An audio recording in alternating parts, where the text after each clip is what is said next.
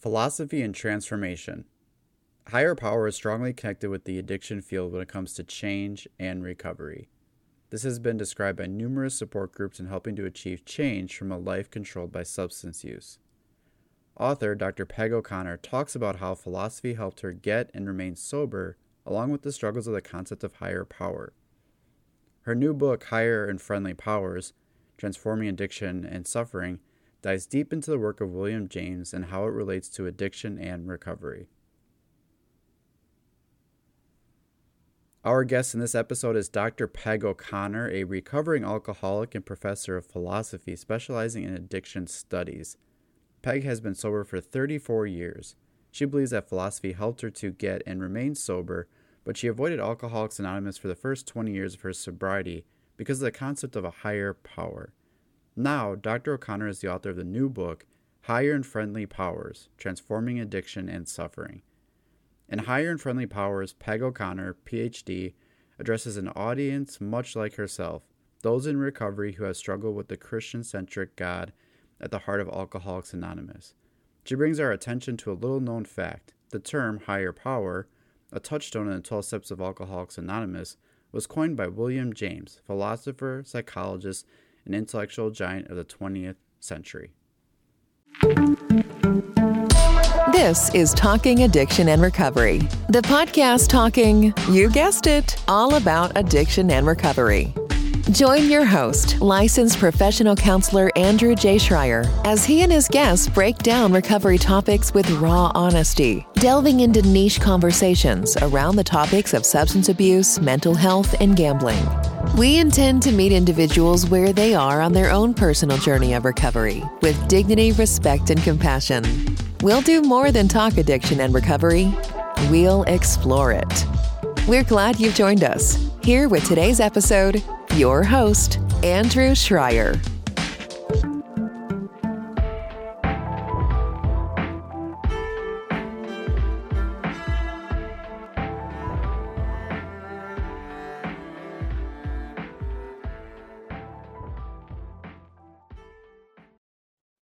Welcome, Peg O'Connor, to Talking Addiction and Recovery podcast. Thanks for joining us. Oh, thanks for having me, Andrew. I really look forward to it.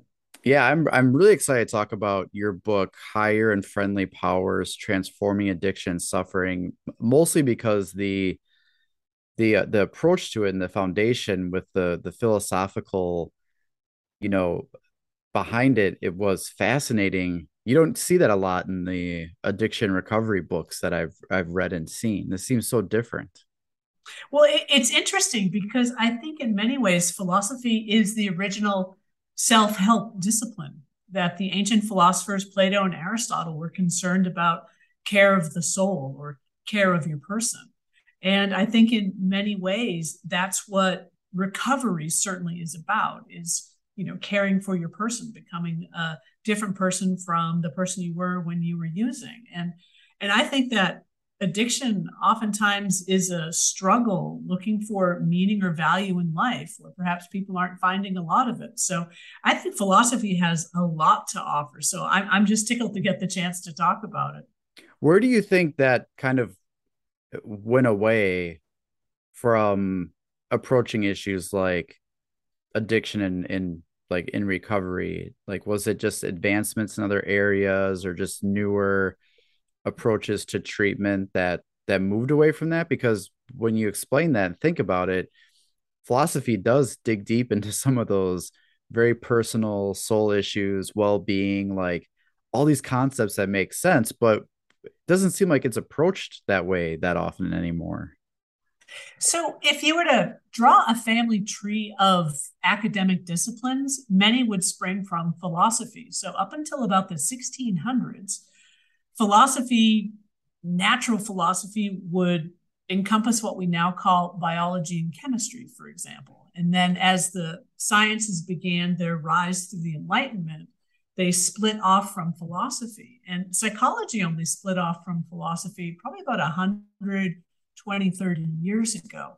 So if you go far enough in many disciplines, you'll bump into the philosophical questions that I would argue still undergird a lot of the sciences. So with the rise of psychology and the ways even now that Psychology oftentimes, I think, is trying to wrestle its way into being seen as a legitimate science. I mean, a lot of psychology departments right now are renaming themselves psychological science, and much of psychology or psychological science has gone off in a direction of neuroscience, where the philosophical questions get left behind. I kind of feel sometimes that philosophy is like the equivalent of the Model T, and psychology, neuroscience, addiction medicine, they're the Maserati.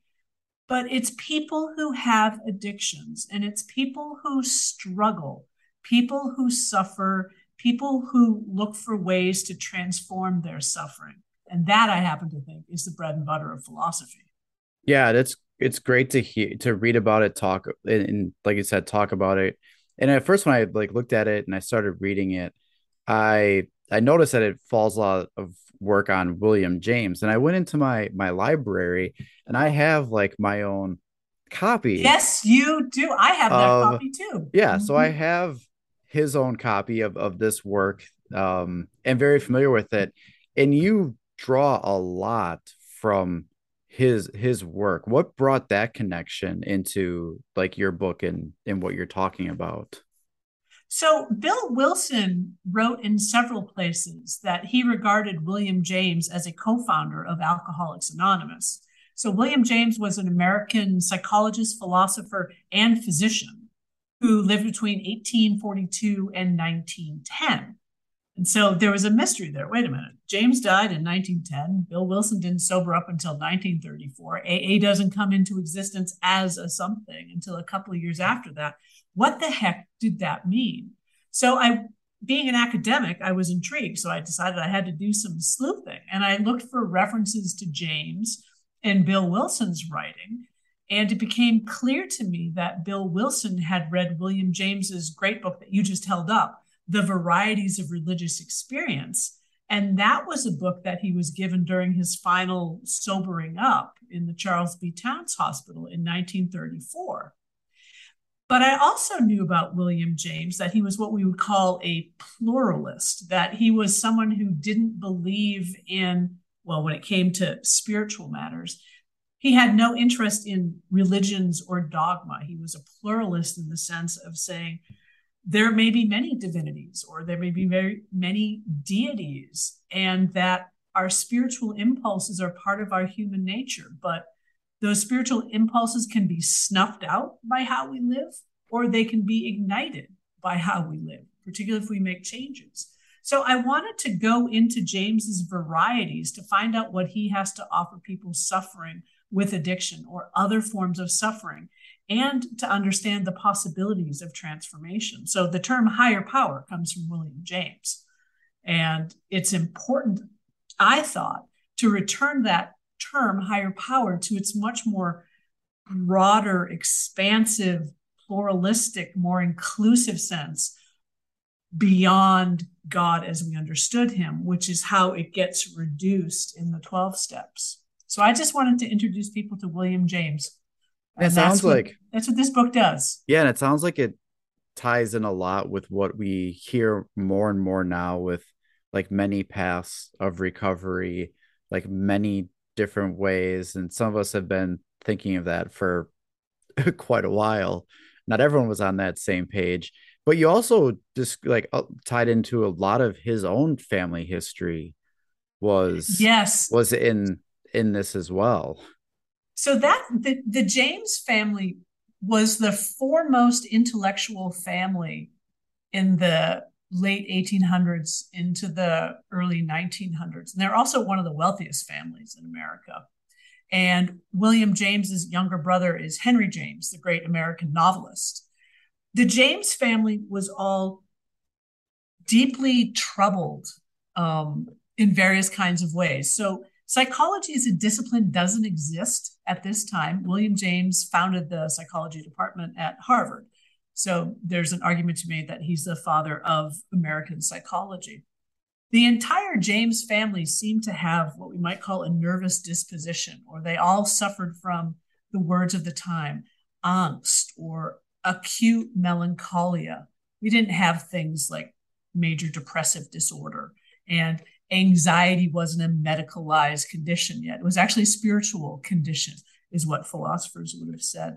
And James's connection to people struggling with alcohol was very real and very close. His beloved younger brother, Bob, was a raging alcoholic. He spent years in and out of, the term was, asylum for the inebriate.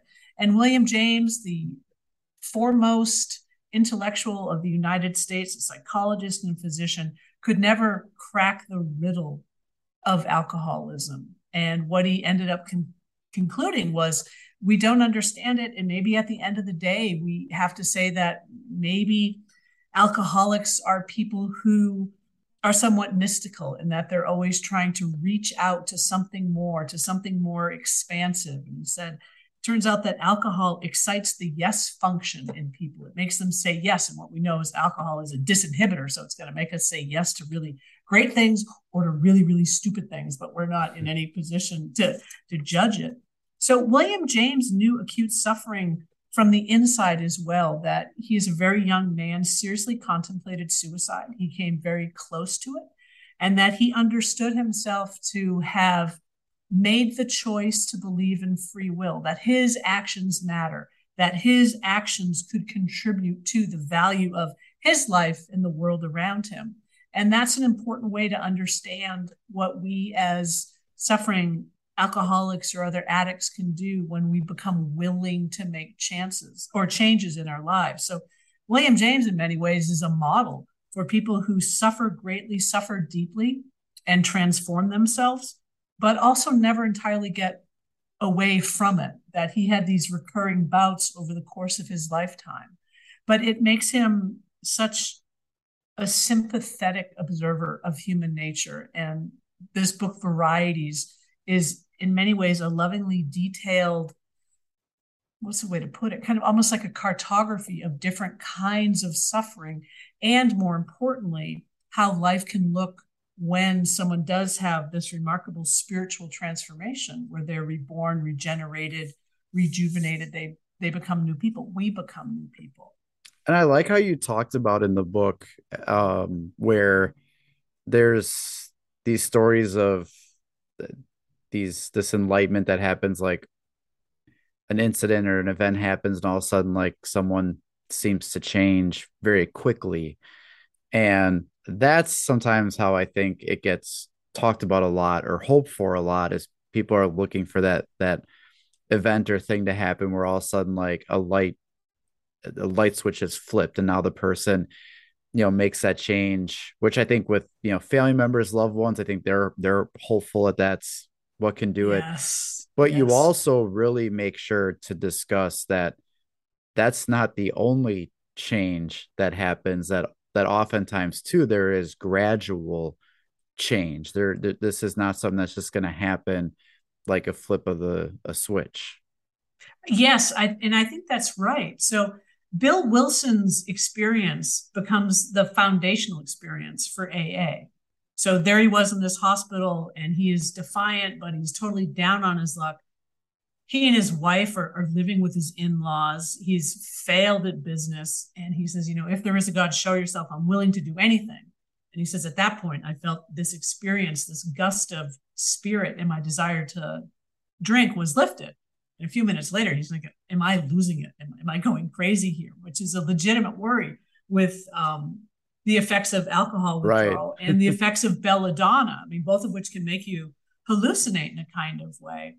And it's Bill's story that we first read about in Alcoholics Anonymous. And it isn't until a subsequent printing in I think it's the second appendix, where Bill Wilson makes reference to William James and what he calls it an educational conversion. And I would say it's a gradual or a willful, volitional one, where people change dramatically, but the change has unfolded slowly.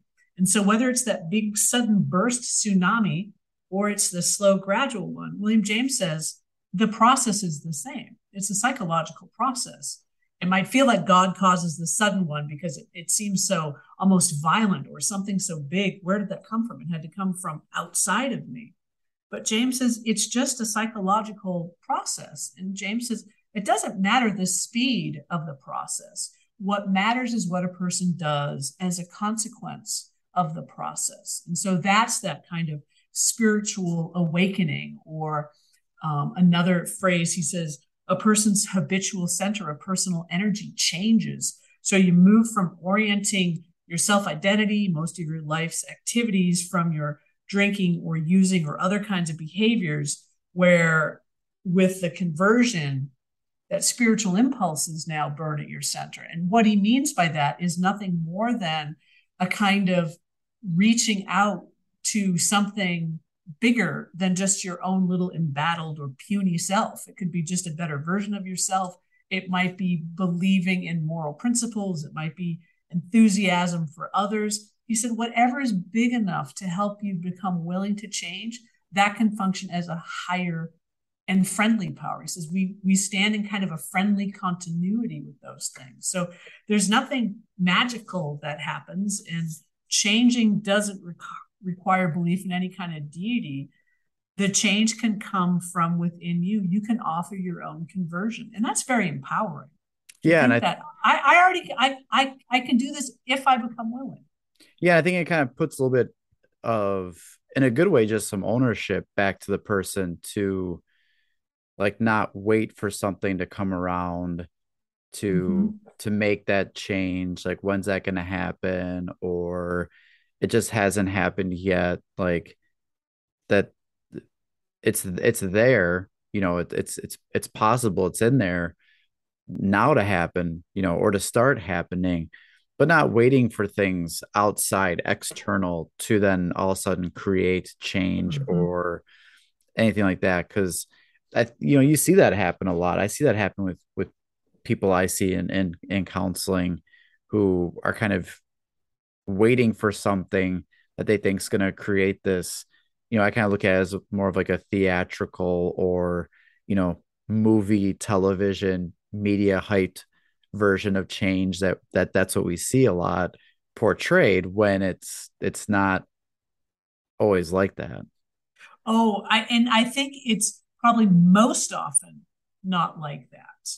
And so if people are waiting for that magical moment to happen, if they're wishing for it and just building an expectation that it will happen, it's not going to just happen.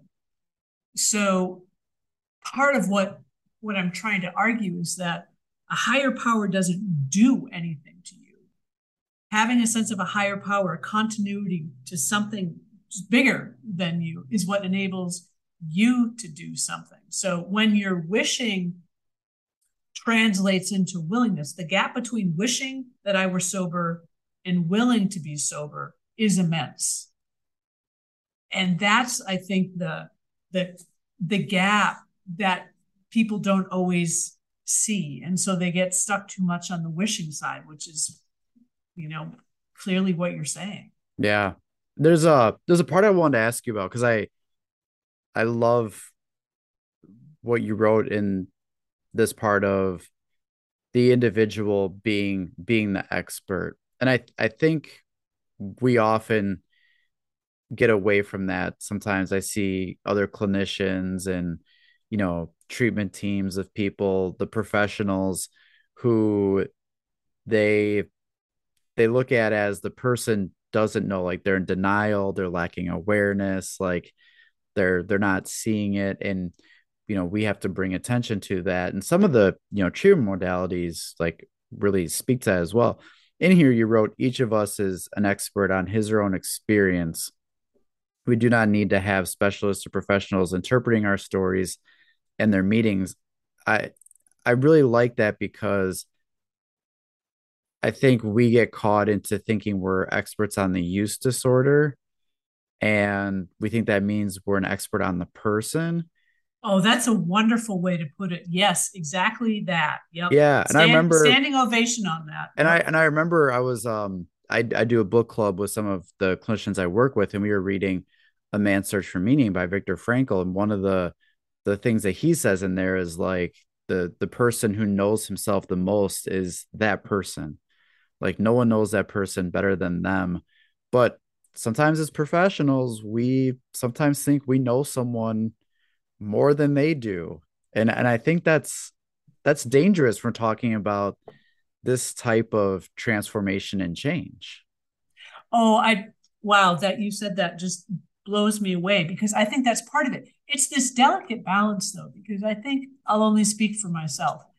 So when I was drinking, I was a raging alcoholic in high school through college.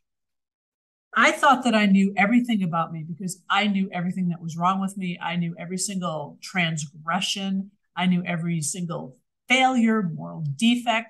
And I thought I knew everything about myself. And I thought I have privileged access to that. Only I have access to my state of mind, to my history, to my memories. And what anyone else had to say to me, well, they just don't know me because, I put on a good face, or I've got a nice shiny facade or something like that. And that's not right either, because I think many of us, when we do that work of introspection, we're looking at funhouse mirrors. It's fundamentally distorted in a kind of way. And it actually took me reading Aristotle. So here's where the philosophy comes in. Aristotle, who says the right kinds of friends are moral mirrors from you. And you learn about yourself from having the right sorts of friends. And it made me pay attention to the fact that it has to count as information when someone else tells me something about myself, not just because I'm in, the easy, let's just say it's all denial or something like that, but because I had these sort of deep-seated views of myself, it had to count as information. So it is that delicate balance. And I think any clinician who can sort of point out the fact that there is this balance and help the person to begin to look at those two scales and figure out this is all falsely weighted with distortions versus, well, here's actually someone is telling me something where I've never considered about myself. Yeah, that counts as a piece of information about me. Self-knowledge is fundamentally social. It's relational. It's not just a product of a solitary individual. Yeah, I remember this is one of the things that a past supervisor of mine always said. There'd be, when I used to do a lot of work with like groups, we would do like 2 groups a day for, like 5 days a week in residential treatment. And once in a while, like the group cohesion wasn't the greatest, where there was just, some problems going on. Maybe 1 or 2 people didn't like each other, and it kind of spilled into the entire group. And when it got to this point, my supervisor loved to come down and sort of have a talk with everyone. And it wouldn't happen that often. It'd be like, maybe this would happen like once or twice a year. But whenever it did, she always said something that stood out to me is she goes, I want you to look around this room. And I want you to identify who you admire the most. Who do you look up to the most? And then she would say, I want you to also look around the room and who do you struggle with the most? Who do you maybe not see eye to eye most? And she would always leave the group with, these are the 2 people who you'll learn most about yourself from. Yep, that's a great insight. And it reminds me of that. Yeah, like just the funhouse mirrors of people around you and like reflecting that back. And we're social beings, and we talk a lot about how, the opposite of addiction is connection. I think that's connection with people, but I also think that's connection to ourselves. Oh, absolutely. I always describe addiction as a losing of yourself. Yeah. And, the philosopher Kierkegaard said, I have this quotation from him that I absolutely love. He wrote, the greatest hazard of all, losing the self, can occur very quietly in the world, as if it were nothing at all. No other loss can occur so quietly. Any loss, an arm, a leg, $5, a wife, is sure to be noticed, but we never notice that we've lost ourselves. And I think that's one way to understand addiction, that we start giving ourselves over to drugs or alcohol. We start giving ourselves over to the opinions of others, or the, being well regarded by others. And all along the way, we just chip away parts of ourselves, or we don't fully create and construct ourselves because we decide that, oh, well, these parts or pieces of me are ones that people won't approve of. then I'm just going to ignore them, or I'm going to disavow them in a certain kind of way. And so then, as time goes on, a person becomes unrecognizable to him, her, or themselves. Or perhaps they never really were ever recognizable to themselves. I think the younger you start drinking or using, the more that's the case. And I think when someone gets to like those points, I think one thing that the profession sometimes doesn't do a good job of, and I'll say society in general too, is sometimes it comes off as the person is defiant, or they're in denial, they're non-compliant when someone's trying to address it or help them or maybe point something out. And I think they often forget that the person themselves probably doesn't feel the greatest about themselves, a ton of shame. I think as people have treated people with substance use disorders pretty bad, we can't forget too that they've already beat themselves up pretty poorly, and they don't need any more mistreatment. They don't need any more, guilt, shame thrown at them. They're already wrestling with that enough, and to get them to a place where they can go there and sit with that and have a willingness to explore the connection with themselves, we can't pull them away and expect them to be able to do that, because that's really tough work. It's incredibly tough work. And one, people probably lack the skills to do it.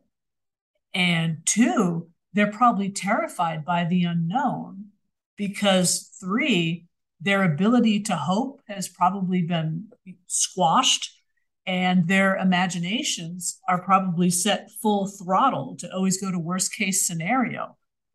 So I can fully understand why sobering up and trying to figure out how to be a different person, live in the world in very different kinds of ways, is utterly terrifying, because you simply don't have the skills. You don't have much to draw from on your own. So you don't have the kind of capital within yourself to draw from. That's why mutual help groups, good clinicians, various other kinds of approaches are all vital. I feel sometimes saying about recovery, by any means necessary, and trying to figure out ways to make what's available work for people. And that's a real challenge. Yeah, but it definitely is. The reason why I'm such a fan of it is because I think it helps that person to get to a spot where they can start to have like empowerment. Like, I am transforming that, like, this is their life. This isn't our recovery. This isn't, we have no ownership of that. Like, this is belonging to them. And I like you brought this up, and I'm actually on I was looking at one of the things that I underlined was about having faith and taking like faith and taking action when there is uncertainties. And I thought that was a really great, right here. For James, faith is a willingness to live on possibilities. To have faith is to act when the results are uncertain. That's all faith is. And the fact that faith flows through all dimensions of our living, that sure, there's religious faith, but I have faith in my plumber when he comes to fix the leak under my sink. It's not guaranteed, but I still have faith, and that makes me act to call the plumber and then pay the plumber. And one of the examples that James uses about having faith, he said, it's a really common, ordinary question. I wonder, do you like me or not? And I have to continue to act as if you do. And my acting as if you do like me will help to bring about the fact you do like me.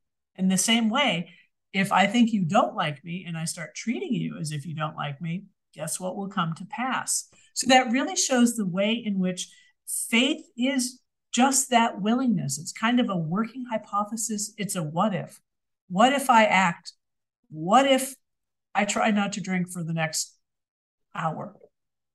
What if?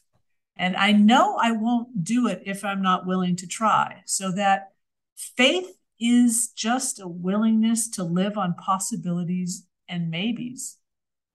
Yeah, I remember And I was hiking a mountain with my brother-in-law, and we were seeing where like the top was. And of course I was like thinking if we just go up this way, we'll get there. It looks pretty close because I can see it. But the trail led us into a way different direction.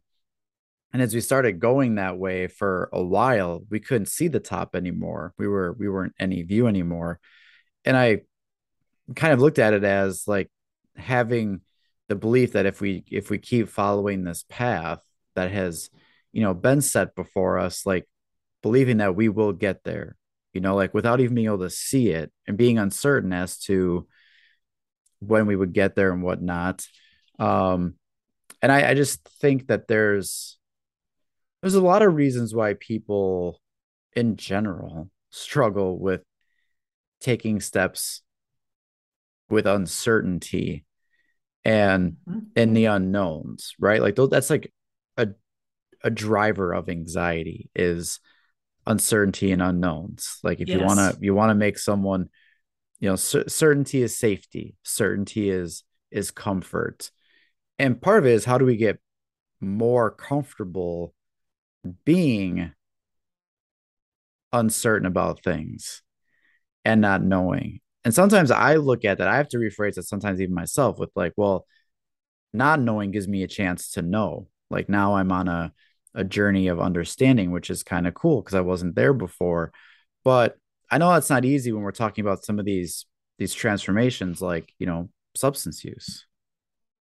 I think that's right. And one of the things that James is so clear about is that people have a right to believe in things where the evidence stops. And I might have all the evidence in the world that I can't quit drinking. This was me as a college student. I had all the evidence in the world that I couldn't quit because I had tried numerous times and I had all the evidence in the world that I couldn't quit.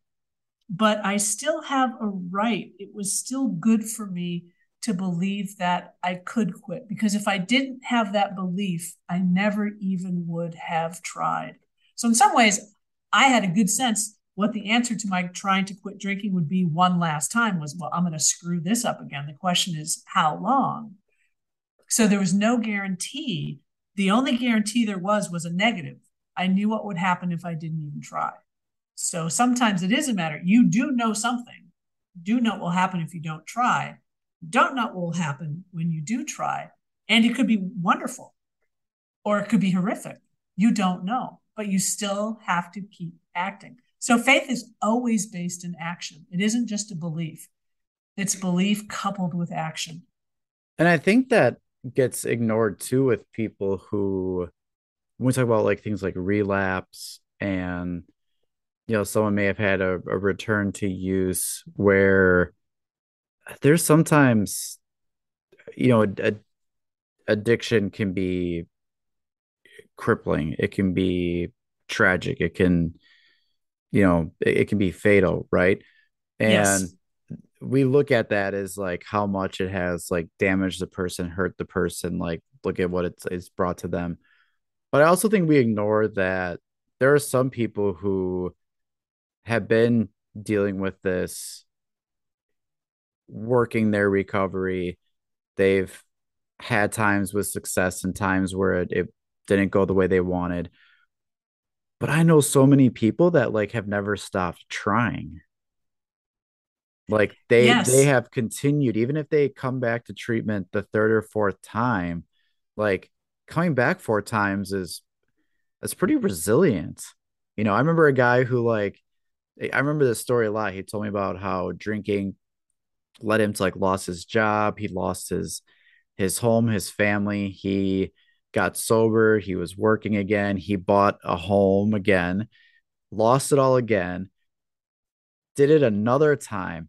And I was like, that's crazy to think that he was able to like still keep doing that, still like work towards that stuff and achieve that when most of the time the view of him is, well, how look at like how weak he is, or look at how many times he hasn't gotten it versus like that's a lot to be able to still accomplish and keep trying, like not throw in the towel. Oh, I think that's right. And I understand why people in AA count their days of sobriety. I understand on the one hand. On the other hand, I always worry about that, particularly with a slip or a relapse, because it does lend itself to all or nothing thinking. It's like, oh, well, you had 26 years and now it's gone. No, it's not. Because you may have learned so much about yourself. You may have set the high water mark for what you're capable of doing, where it can serve as an aspiration for the next time. And that's pretty gutsy. And not that I'm encouraging people to relapse, but there are opportunities, because sometimes when things are repaired, they're stronger than they were originally. And certainly I have seen people who have been sober for a while, they go back out, have a full-blown relapse, and they come back and they redouble their commitment to their sobriety, where they understood that that was one hell of an unwanted opportunity that I presented myself with, but I took advantage of it. And so when I hear, the story you just told about the person who went to treatment 3 or 4 times, I like to think every time they learned something, every time they were able to hold on to something, so there's that maybe it's possible that this time it would be longer lasting. Yeah, now the days part, what I've started talking with some people about is as far as counting days to, like to each their own is, to do that or not. One of the things that I have started talking to people about was it's kind of like the step tracker, right? So some people do things where their steps are tracked, like their Fitbit or their Apple Watch and blah blah blah. And some people are like they get frustrated when it's like it died or they didn't have it on and they're like, oh, mine aren't gonna count today. And it's like in my mind, like your body still counts that. Like you're still doing that. So I've used that comparison to people where like if you've been sober for this long and there was, a return to use, like your body, your life didn't forget all that. Like it still Mm-hmm. experienced that. It still went through that. Just because that happened doesn't mean it just now all of a sudden like erases that back to zero. It the Right. body, Like the big reset button has been yeah. hit and you're back to zero. And I fully agree with you on that.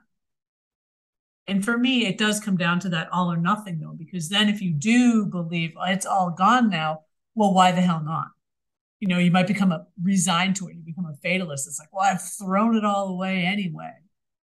And that kind of fatalistic thinking, I think, is one of the most dangerous forms of thinking. And it's a particular form of suffering, because in effect, you're saying nothing matters. So why should I give a rip about anything? Because nothing matters anymore. And that to me is tragic. And I want to go back a little bit to James and part of this, the whole story with his family and everything. It touched on other issues as well. So like it seemed like it kind of touched on like mental health issues, family issues. I know this book, really focuses on the addiction and suffering, but I can imagine you've seen this work apply to several other areas in life for a person, not just addiction. Would that be correct? I think that that's fair to say. I mean, James had this wonderful expression, world sickness. What happens when a person starts to, his term was devolve into a pathological melancholy? What happens when a person doesn't experience joy in the same kind of way? Maybe they have less of it, or they stop having any joy. They have absolutely no pleasure. What happens when a person begins to think that everything about me is wrong or horrible. And then the worst form, and this is the form that James identified himself as suffering from. What happens when I start to think there's just no value in the world at all? The world is just an awful place and it's just pure torture. That's the point where William James considered suicide. And so that kind of, I know now we put everything on a spectrum, but it was a spectrum for James. And he in his lifetime pulled himself out of that pathological melancholy and was happy for great periods of time in his life, but he could sort of fall back to it. And so for him, there was an important kind of self-knowledge to know when was it, what was happening when he started back down that track to that melancholia or that deep angst and despair about himself and his place in the world. That is a question that's far broader than just addiction. Yeah, as I'm hearing that, addiction isn't even the thing that always comes to mind with that now. Like, I think there's probably a lot of people listening, a lot of people in this world that can relate to that question, that concept of it. And I just think that there's sometimes an attempt to kind of do like a quick fix with, mental health, addiction, other things where it's like, let's get this person in and give them some skills and whatnot, and then they'll be better, or they'll be okay. Mm-hmm. And not necessarily enough of like some of those deeper philosophical questions that a lot of people, anyone coming into the door or seeking help, can actually relate to. Oh, I think so. And I think the ways in which people stop caring about things. I hate the expression, I don't care. I don't care. Some things I genuinely don't care about. I don't care if the Minnesota Vikings go to the playoffs. Okay, there, Andrew's in Wisconsin, so I can say that. He's probably gleeful. I genuinely don't have a care about that. But people start not caring about how they treat other people. They start not caring about how they treat themselves. They stop caring about what happens to them in a kind of way. That one of the most extreme forms of suffering is when you become indifferent to yourself and to other things. Nothing matters. So why bother? That kind of indifference fundamentally saps motivation. And so, you had mentioned Viktor Frankl, thinking about Elie Wiesel talking about indifference is the worst thing that we can have towards one another. But when we have indifference towards ourselves, I mean, it's absolutely gutting. It's absolutely tragic. I've heard, there's, sometimes people say, what's the opposite of love? And people it's think indifference. People think it's hate. Like they think hate is the opposite, but oftentimes, time and time again, I hear it's indifference is the opposite of love. But people don't seem to think of it that way, because I think indifference is kind of like, like I don't hate it, but that indifference is toxic. It's damaging for. Yes, it's corrosive. It fundamentally corrodes a person's self. It corrodes relationships. Because indifference is about severing connection and not caring, not having a stake or investment in the outcome. And that is a very, I would argue, inhumane way to be in the world. And James certainly would say that indifference probably is an opposite of spirituality. Spirituality is something that reaches outward to others or deep within ourselves, trying to connect to something bigger than ourselves. And indifference is the exact opposite of that. Yeah, so important. When I first started reading your book, right from the get-go, I was like, okay, here we go. We're digging a little deeper here than normal. We're gonna get, philosophical, and we're gonna explore some questions that don't always have like simple, easy answers. Have you ever found that someone might struggle with that, where they might be in their life? Like some people might not be ready for that, or that might um that uncertainty, that unknown, that I'm not sure what I'm going to find down there, or I'm pretty sure I don't like what's down there, where that that can be really hard for them to do. And then if so, how do we help with that? How do we get more of those questions that you pose and talk about in your book? How do we bring that more into things, like treatment and therapy and conversations with others? Well, I think one easy, so I used to do a lot of work at my college with students who had gotten caught with the most serious alcohol infractions. They were my people. I understood them because I was them.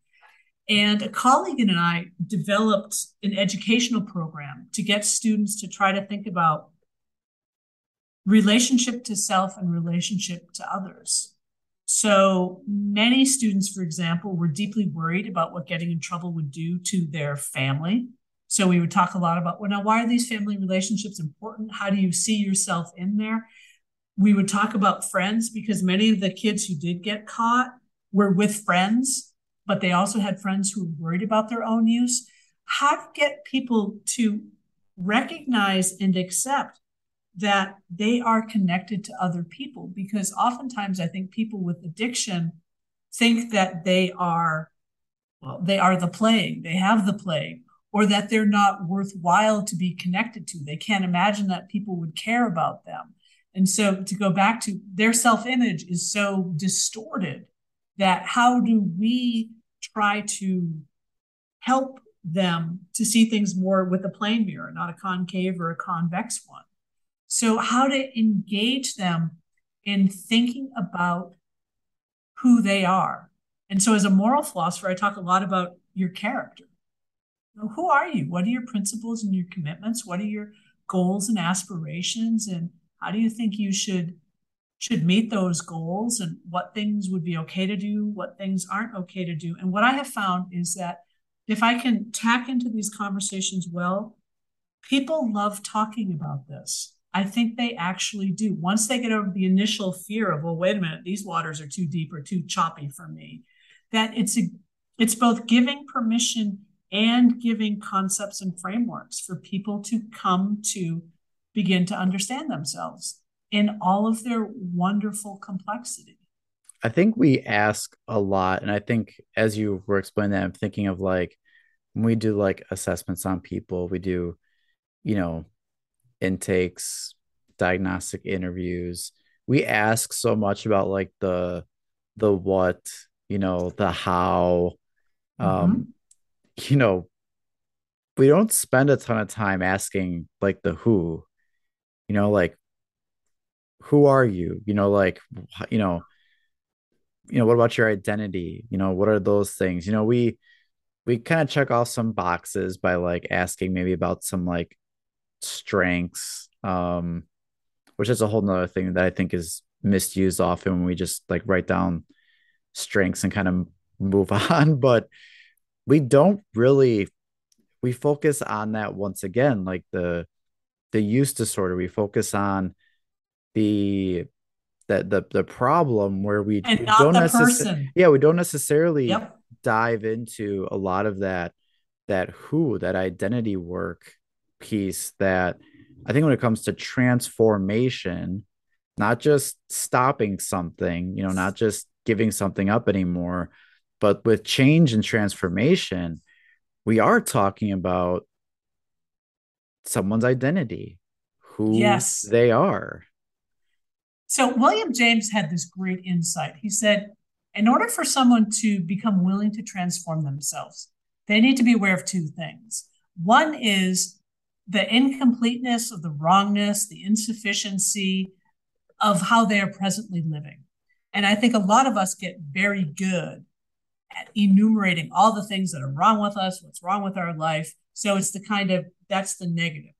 But you need to be able to see what is wrong, so that when you have, here's the second thing, and this is the much harder part, He says, in order for a person to be willing to change, to have the potential for transformation, that person has to have a positive ideal that they long to compass.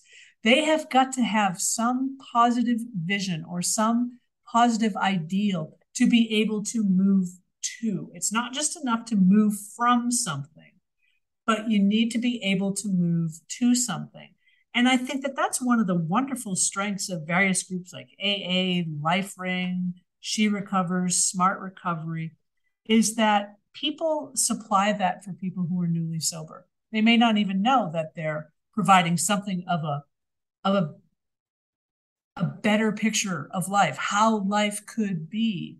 And it's going to take people who have been struggling with addiction, particularly for a long time, a while to be able to come up with their own ideals or their own visions, and to be able to trust that it isn't just all wishful thinking, but it's something actually that they might be able to realize. I mean, those muscles of imagining good things for ourselves, they atrophy if we ever even had them when we're most active in our use. And it takes a lot to fire them back up. So I have described people in recovery, particularly the early ones, that we're hitchhikers. We hitchhike off other people's sobriety. We hitchhike off their notions, if we're in AA, of higher power. We hitchhike on their visions of what a good life could be, or sort of their own lives we idealize in a kind of way. We do that until we can begin to do it for ourselves. But that's a skill that we have to learn. All these things are skills that we don't just come to possess magically. We come to possess them by beginning to work them and to hone them. And that's hard work. I would love for that question to be asked on when it comes to treatment planning. Like, yes. I would really love to see that as more of like, when we talk about like the problems and, like goals and, methods, interventions, all that stuff of like how we're gonna, but that all of that is to really work towards what? And I feel like answering that question could be like really what this is all ideally working towards. And that's a greater ideal concept than just like, well, they're here and it's to stop using, or like that's, but that one Of course, that one would right? encompass so much of like that, who they are, who they want to be, what they're trying to do. Like if that could be, I think, a question posted like on a treatment plan, followed by all the other stuff we put in there, I think that has some potential for some real empowerment and vision. I wholeheartedly agree. And I'd say to you, Andrew, and that's what might be a higher power for someone. Yeah. Yeah, And that's so incredible. To get someone to tack into it that way, to begin to see that they already have some of these pieces within them, would be incredibly empowering. Yeah, I like toying with new ideas and Oh, I like this. No, I really stuff like like that. that. But I think, because I think there's like that disconnection sometimes between like when we talk about, the treatment plan, this is their roadmap. This is how they're going to get to where they want to be. How we think of it as clinicians does not always match up with the person who is getting help. And this being a really great question to pose in there, that does create this ideal of who they want to be and where they really want to go. And if they don't know yet, at least a starting point that can be like crafted and changed as they make progress. Where they were when they first came in is not where they are now months later working with them. And that's great. Like there's been changes. Like let's not forget that. And I think it's so fantastic because I think people in the worst throes of addiction lose their humanity in a kind of way because they have been outside the regular traffic of social interactions, engagements, moral interactions and engagements. And I think it's a way, you might say, what, someone needs to be reminded that they're a person? Yes, I think people do need to be reminded that they are people. I mean, particularly when a person gets reduced to a diagnosis or a person gets reduced to an insurance code and then gets described in an assessment and then given a roadmap. I mean, roadmaps oftentimes show multiple ways to get to the destination, but we assume that there's only one way. You take the most direct way. No, I want to go this way, or I want to explore over here. So how to empower people to say, you know, this is a rough map. There are different kinds of maps. It could be a topo map. It could be an aerial map. But to give people some sense of agency and authority in their own treatment plan. I think that's what gets lost sometimes. We are experts on our own experience. We have a lot to bring to the treatment table. And the right clinicians, the good clinicians understand that and they partner with us. Mm-hmm. And it's a partnership where the, you know, dynamics can be difficult at times, but they can also be incredibly effective at times. Yeah. I really enjoyed this conversation and talk, and I have too. Diving back into, I've already, since I started reading your book, I was like, okay, I know I've got to go back and read The Varieties of Religious Experience by William James, because it just opened up wanting to revisit some of that, go back to that. But I think there's so many great things in here that ties into so much of what we talked about and can really do a lot to not just help people who are dealing with addiction and suffering, but also helping the helpers and clinicians who are also doing that work. I think can greatly benefit from this as well. So where can thank you for that. Yeah, absolutely. Where can listeners find your book? Where can they, you know, find stuff with the work that you do? What's the best way for them to direct you to the stuff that they're doing?